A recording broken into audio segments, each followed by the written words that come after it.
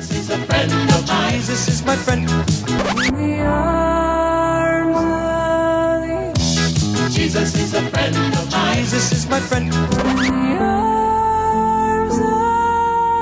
Jesus is a friend of I mine. have a friend in Jesus. Jesus is a friend of mine. Jesus is my friend.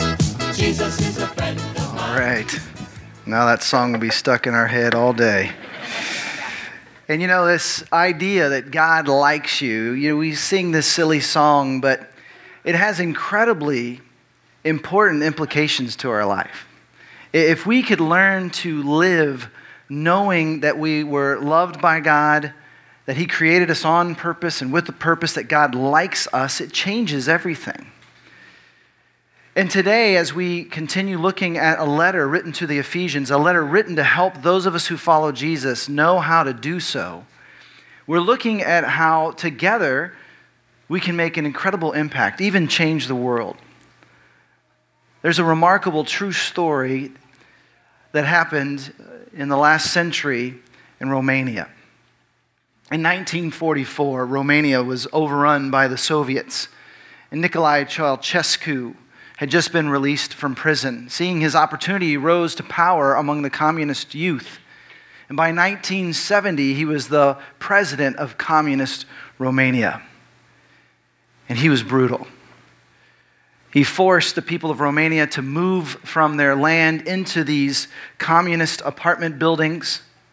He sold all of their produce to other countries to make himself wealthy and the leaders wealthy, even as the people starved. In these apartment buildings, the heater was set to 55 degrees as the highest it would go, even in the most brutal winter days. The people were forced to have 5 children in order to raise up more of an army, and many of those children ended up in orphanages as their parents could not feed them or take care of them. He even bullied the churches to close their doors or preach the communist way. And many pastors compromised, but not Laszlo Tokes. In 1987, Tokes became the pastor of a church of about 50 people in a small town in Romania near the Hungarian border. And Tokes had a dream to see what could happen if the church actually understood God's vision for it. A community of people who would be a spiritual light in dark Romania. And so he announced this new vision based on Ephesians chapter 4, the passage we're looking at today. He said, "I'm not the only pastor. We must all be like pastors to each other and those outside our walls." And those 50 people began to do just that. Instead of fearing and distrusting everyone in this terrible environment, they began to care and serve and pray for the people around them.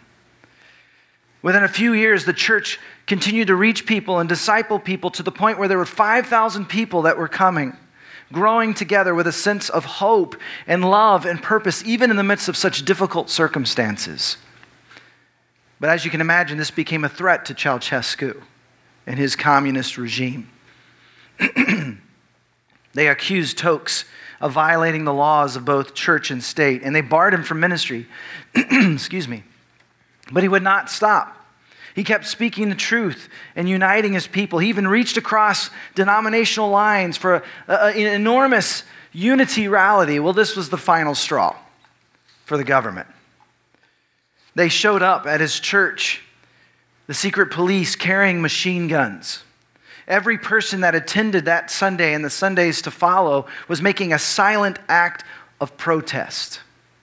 I mean, can you imagine showing up on a Sunday and the building surrounded with men carrying machine guns? I mean, we think the parking lot is bad. And I don't want to make light of the parking lot. I know some of you are not good drivers. It can be a dangerous place. But in their silent act of protest, they kept coming week after week. And in the midst of that, Tokes and his wife began to fear for their own safety. And so they sent their son, who was 4 years old, off to be with relatives. And just a few days later, 4 men in ski masks broke into their home. Wielding knives, Tokes and the friends with him helped fight them off, even as he was sliced in the face with a knife. Eventually, not wanting to make him a martyr, the government started killing Tokes' friends to get their point across. Eventually, he faced eviction and deportation on December 15th, 1989. And the Sunday before, he stood before his congregation to tell them farewell, to tell them to stand strong, to tell them to keep doing as they were doing, loving in spite of the fear all around them. But the night before he was to be arrested, a crowd gathered around his home. Hundreds of people from different denominations. A human shield had formed around the apartment. Tokes looked out his window, saw the crowd, and he shouted out, "We are all one in Christ. We speak different languages, but we have the same Bible and the same God. We are one." The town's communist mayor came to try to break things up, tried to turn the Romanians against the Hungarians that were there, but it didn't work. As dusk settled in, a college student named Daniel Garva walked over to his pastor named Peter and opened up his jacket. Peter expected to see weapons, but instead was surprised to see candles. Tokes looked out and saw hundreds of candles lit. He said, "I don't know what tomorrow brings, but I know the Spirit of God is with us." That morning before dawn, the secret police broke through the human barrier, grabbed hold of Tokes and his wife, beat Tokes up, and whisked him and his wife away. But even still, the fire had been lit. The crowd moved to the public square, and this time thousands came with them. That night, not just hundreds of candles, but thousands of candles were lit as they sang songs, praying out for freedom. The government moved in. Daniel Garva remembers distributing candles and marching down the square as the soldiers opened fire. The girl on his right immediately dropped to the ground. He felt a pain like he'd never felt before. As he fell to the ground, his left leg had been blown off. In the confusion and darkness, the savage gunfire claimed victim after victim, but the people stood strong. And just in a couple weeks, Ceausescu was gone. Romania was free. The church is filled with people thanking God. And this became the beginning of the collapse of the Soviet Union. Peter, the pastor, visited Daniel Garva several days later in the hospital where he had a stump where his left leg had been. But Daniel's spirits were high. He said, "Pastor, I don't mind so much that I lost my leg. After all, I lit the first candle." A church of 50. Choosing to love and serve each other and the people around them, became a part of a revolution that ended the Soviet Union. And some of you are too young to remember. The Soviet Union was horrifying, scary. We had nuclear bomb drills when I was a kid in Lubbock, as if Lubbock was going to be attacked, but still. This is a true story of how the church can be a force for change. And that's God's intention. His intention is that we undo the evil that we see around us. Together, we make an impact. Think of how broken our world is and how the church can intervene. The marriages that are breaking apart and the church that can come and serve the couple and bring renewal and restoration. The single parents who on their own can't seem to manage to get by without any family near, and the church that rallies around them to help them. Those struggling with addiction, those affected by the addictions of those they love, cared for, finding healing in the local church. Or what about those experiencing racial injustice in a world that seems to try to divide us? It's the church that can be a bridge between the nations. So you and I are a part of something that can be transformative as part of the church. This is God's plan. For better or for worse, it's us. Living and functioning together as His church to bring His light to a dark world. So let's look again, just back a week. In Ephesians 3, we saw how God's purpose, it says, in all this was to use the church to display His wisdom in its rich variety to all the unseen rulers and authorities in the heavenly places. For once you were full of darkness, but now you have light from the Lord. So live as people of the light. See, we lived in darkness, but then light came within us, but that light is to extend into our community and from our community into our world. But you can't do everything and you can't change everything. That's why we need to work together as one body. One candle cannot light the sky, but thousands can. And today we're looking at chapters 4 and a little bit from 5 as we continue this idea of our identity in Christ. And you see in the first 3 chapters of Ephesians that your identity in Christ makes a dramatic difference. See, religion is our attempt to get to God. We try to do things to make an angry God happy. But what we see in the scriptures is that's not his nature. That instead God is loving and kind and he will make all things right. He will bring justice. But his desire is that each one of us would come to know him. He has chosen us. He has adopted us when we say yes to following Jesus. And he makes us new. But he doesn't only just make us new, he puts us in a new family, a new community, a new humanity where there are no divisions or barriers. He invites us to be part of his family business in his new family, to accomplish his work, a powerful force for change. But you have to be willing to do your part, to light your candle along with others. So what does that mean? Chapter 4, verse 2. Always be humble and gentle. Be patient with each other, making allowance for each other's faults because of your love. Make every effort to keep yourselves united in the Spirit, binding yourselves together with peace. For there is one body and one God and Father who is over all and in all and living through all. You see, when we read these words, I don't want us to miss how remarkable this is. You see, to live a humble and gentle life is revolutionary.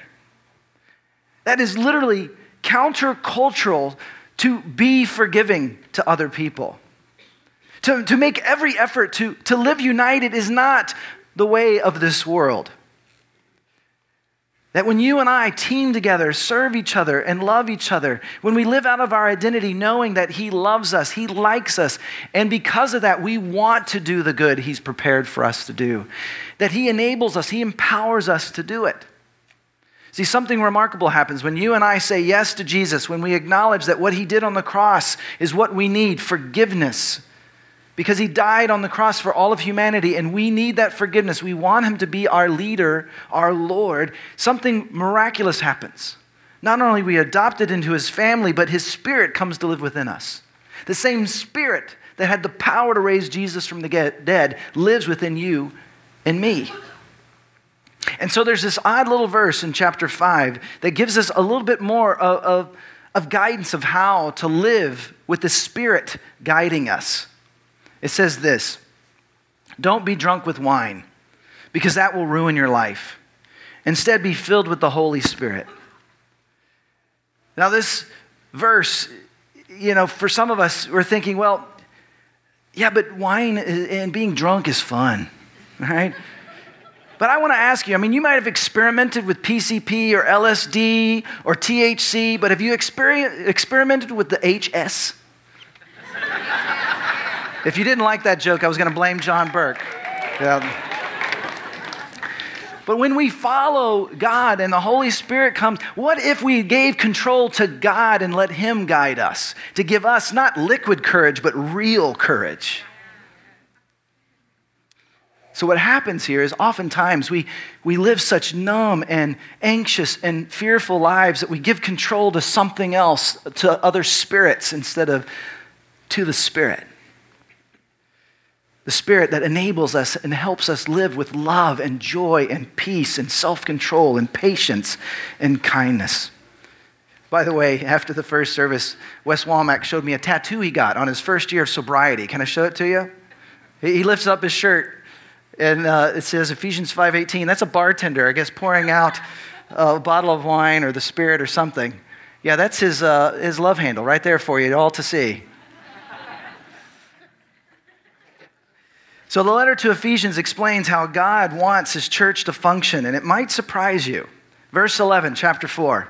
Now these are the gifts Christ gave to the church: the apostles, the prophets, the evangelists, and the pastors and teachers. Their responsibility is to equip God's people to do his work and to build up the church, the body of Christ. See, don't miss this, because one of the reasons the church has become ineffective is because too often the church thinks it's the job of the pastor to do God's work. I grew up thinking that way. When I was growing up, my parents would give me and my brother a nickel for an allowance. This was in the 1980s, not the 1920s. And then every week we had to give our tithe, which was a penny. But by the way, I discovered later, a penny is not 10% of a nickel. It's 20%. But I remember thinking as a kid, well, I've already paid my dues, so he can go out and do all the work. It wasn't until I began to follow Jesus and realized later that I'm called to be a minister, that everyone who follows Jesus, we're all called to be a minister, and that there are offices, there are people who have a special gifting, but their gift is given to them to help us live out our gifts. And here are just 5 of those gifts. Some are gifted to be apostles. They're like spiritual entrepreneurs. They're great at starting new initiatives. Some are gifted as prophets. They keep the church true to God's word, and they speak on God's behalf, helping us remember God's promises.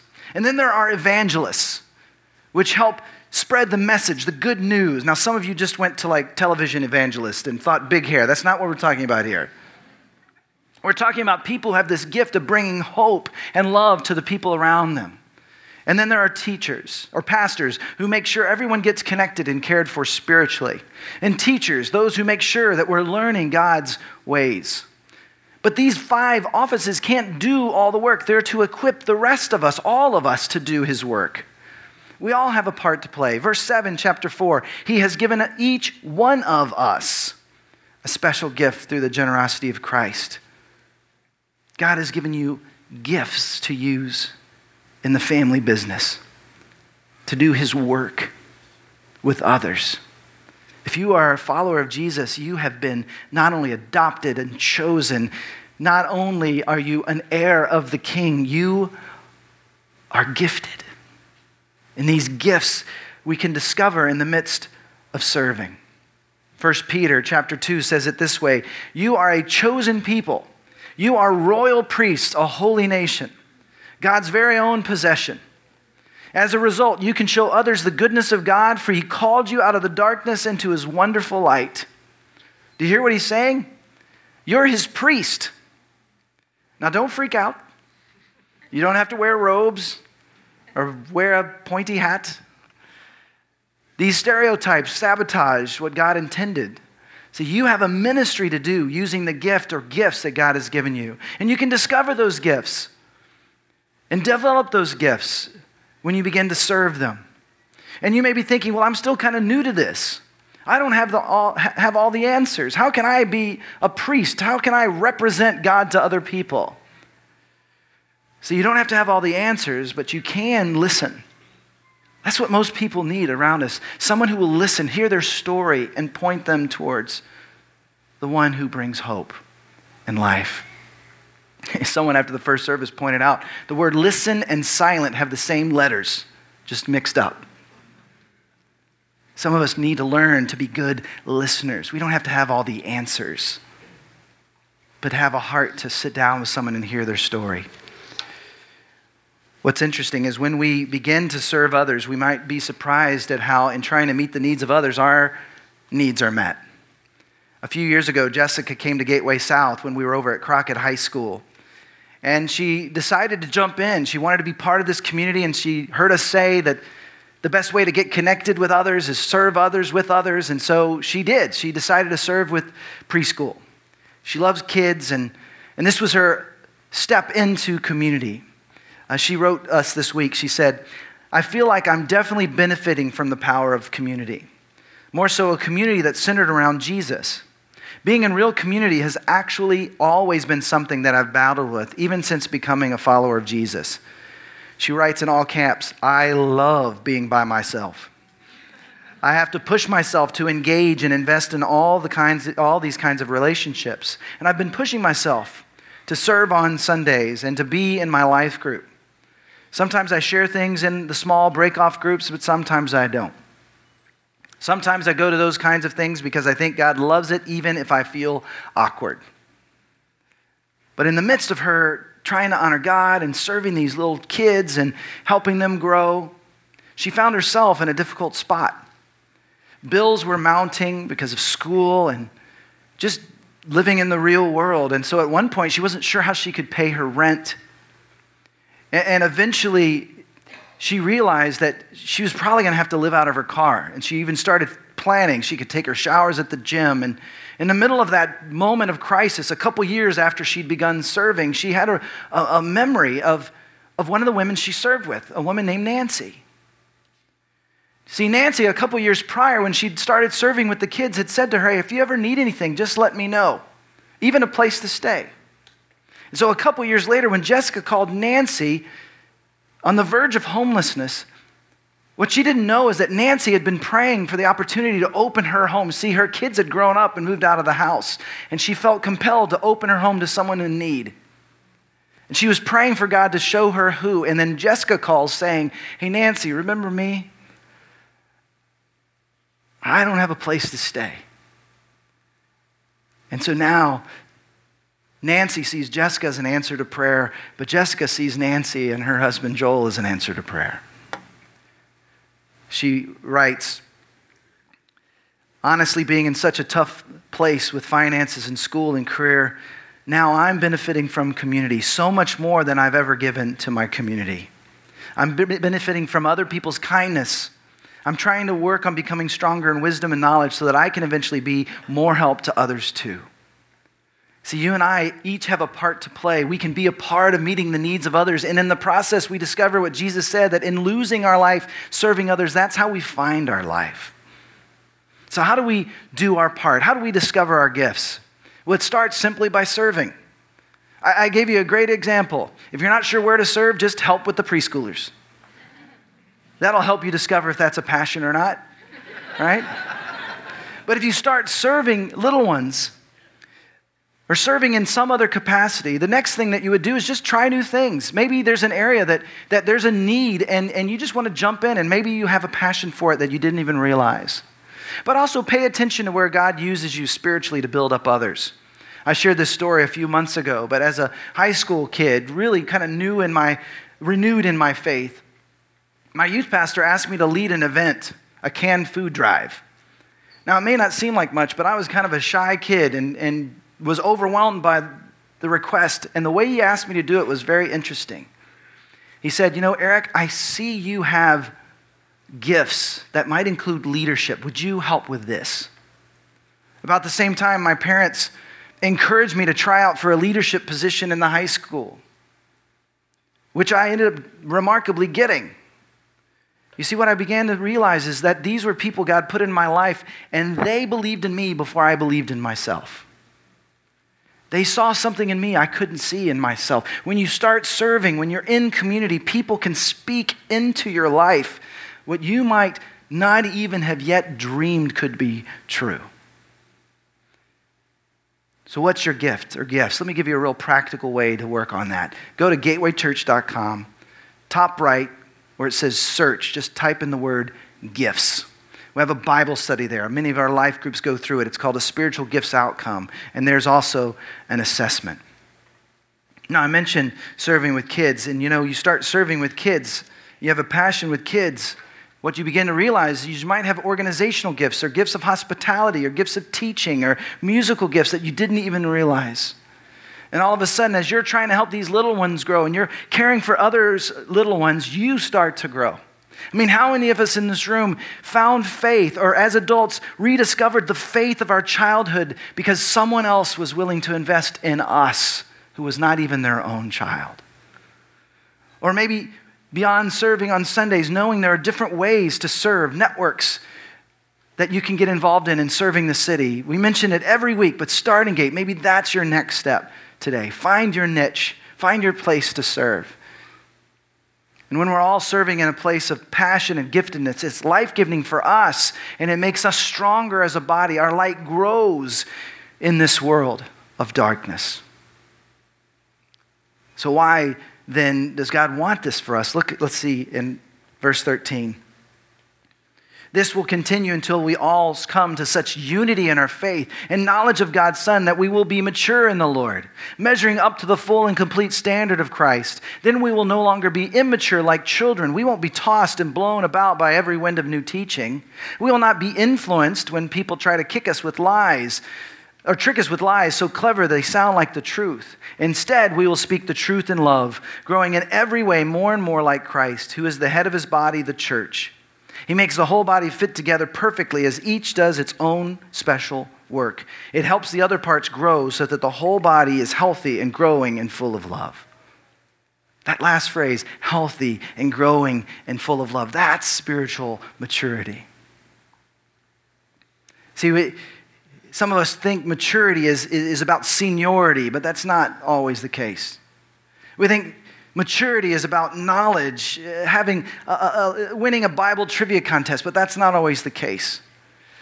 Erwin McManus, the pastor at Mosaic, where we were serving in LA for 13 years, would say that maturity is not how much you know, but how quickly you're willing to do what you know.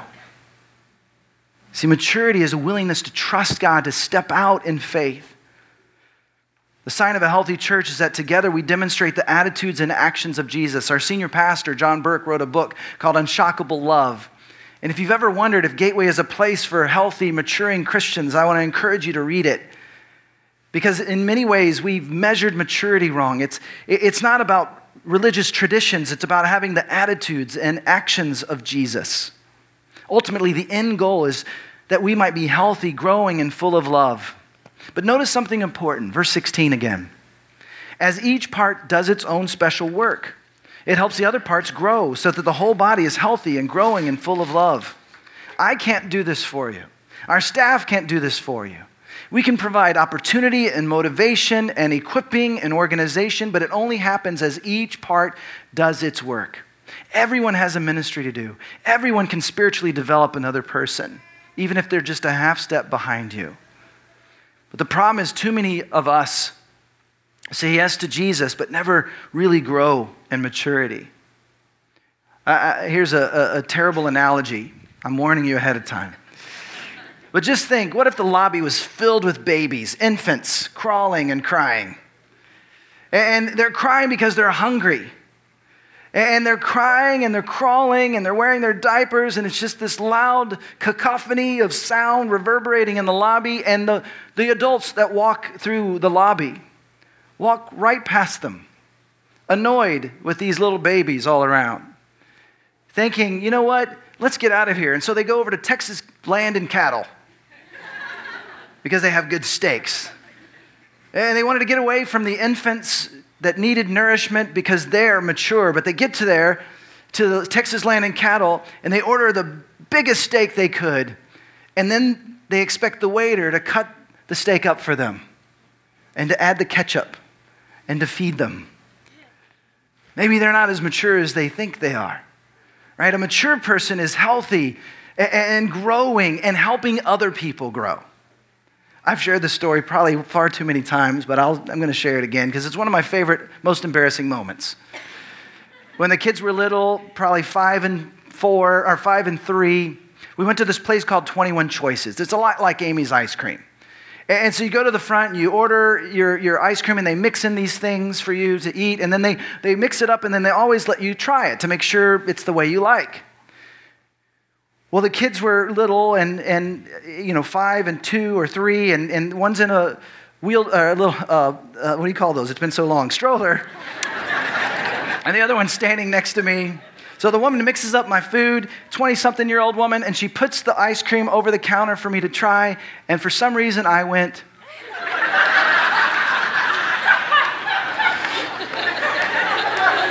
I let a grown woman feed me. My little kids were ashamed of me in that moment. My wife turned beet red. I looked at her and I said, "It's perfect." You see, it's funny when it happens at an ice cream place, but it's tragic in real life when an adult can't feed himself. And see, our job is not to feed you. Which, by the way, if you only came to get fed once a week, you're going to be malnourished. Our job is to make you hungry, to challenge you to live the life that God has called you to live, which requires God to show up for you day after day. Spending time with God in scriptures and prayer, and spending time in community, serving together with others, every day growing to become the person He's called you to be and the people He's called us to be. And see, our values help us live this out. You can go out and look at the mural on the wall, and that's not just our values, it's also our spiritual path towards growth. See, it begins with come as you are. It's about grace.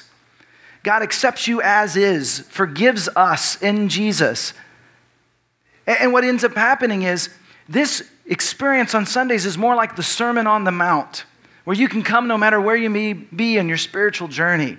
And we like to keep it dark so you can remain anonymous and to get rid of the distractions. And sometimes we'll have haze and lights to try to get out of our mind all those other thoughts so that we can actually connect with God in the context of a crowd. But it just starts with come as you are. But it doesn't help if we just stay that way. In fact, I want to encourage you to come every Sunday and pray this simple prayer. Just pray this: God, what do you have for me today? And what do you want from me today? Just every week pray, God, what do you have for me and what do you want from me? And I guarantee when you pray that prayer, when you have open heart and open mind, God has something for you every week when we're together. And He has someone for you to serve or something for you to do that will help you grow. But the next step in that is to live connected, to be a part of community, the 70, so to speak, that Jesus sent out to meet the spiritual and emotional and physical and spiritual needs of others, where we're committed to each other relationally. And so we have a group right after service that literally they meet right here and then they reset this room. Suddenly, strangers have become friends. And we have a group of women, a network that's actually putting on an event this weekend, a great way to get to know other people. It's for all ages. I encourage you to be a part of it. It's a beautiful time to experience more of and realize more of who you are, but in the context of new relationships. The last day to register is Tuesday, and it's only $20 if you've already taken the assessments, which includes meals and snacks. It's going to be a beautiful time this weekend. But we have other networks, like our business leaders who are gathering together for a happy hour on October 10th. Or we have our Anchor Network, which is our 20-year-olds teaming with our network that serves those under the bridge, Bridging Neighbors, on October 12th. Or the Gateway Guys group, along with Next Gen, which is putting on Fall Fest that we can all be a part of and serving. That's why these little cards are on your chair to invite a friend to be a part of it. Or that's why we have Winter Camp, a place where your kids can develop friendships and discover more the God who loves them. If you missed any of these things, just go to gatewaychurch.com/south. These are opportunities to get connected. And then that moves to being transformed, being intentional about spiritual growth in a life group. And then we move towards changing our world. God has gifted you. He has put in you all that you need to become the person He's created you to be. But it requires willingness, not only to follow Him, but to engage in community, to serve others with others. And I don't have time to tell you so many beautiful examples. Jessica and Nancy's story is just one of hundreds I could tell you of how you, as a generous church family, have made a difference in the lives of other people. If you are new here, you're stepping into a community that has helped this big city feel like a small town to me and my family. See, you and I, we can be the light in a dark world. God is wanting to use us to point others towards Him and towards His family. But the question we have to answer is this: are we willing to light the candle that God has given us? Let's pray together. Heavenly Father, we just thank you that you love us, that you pursue us, and that all we have to do is surrender our lives and trust our hearts to you. Thank you that you offer forgiveness through your sacrifice on the cross, and that you offer new life because you rose from the dead and your Spirit comes to live within us. So God, would you show us our next step? Would you help us find our place to serve? Would you help us discover our spiritual gifts? And would you use us as a light in the lives of our family, our neighbors, our coworkers, our friends? Would you help us to become all you've created us to be as individuals, but also as a community?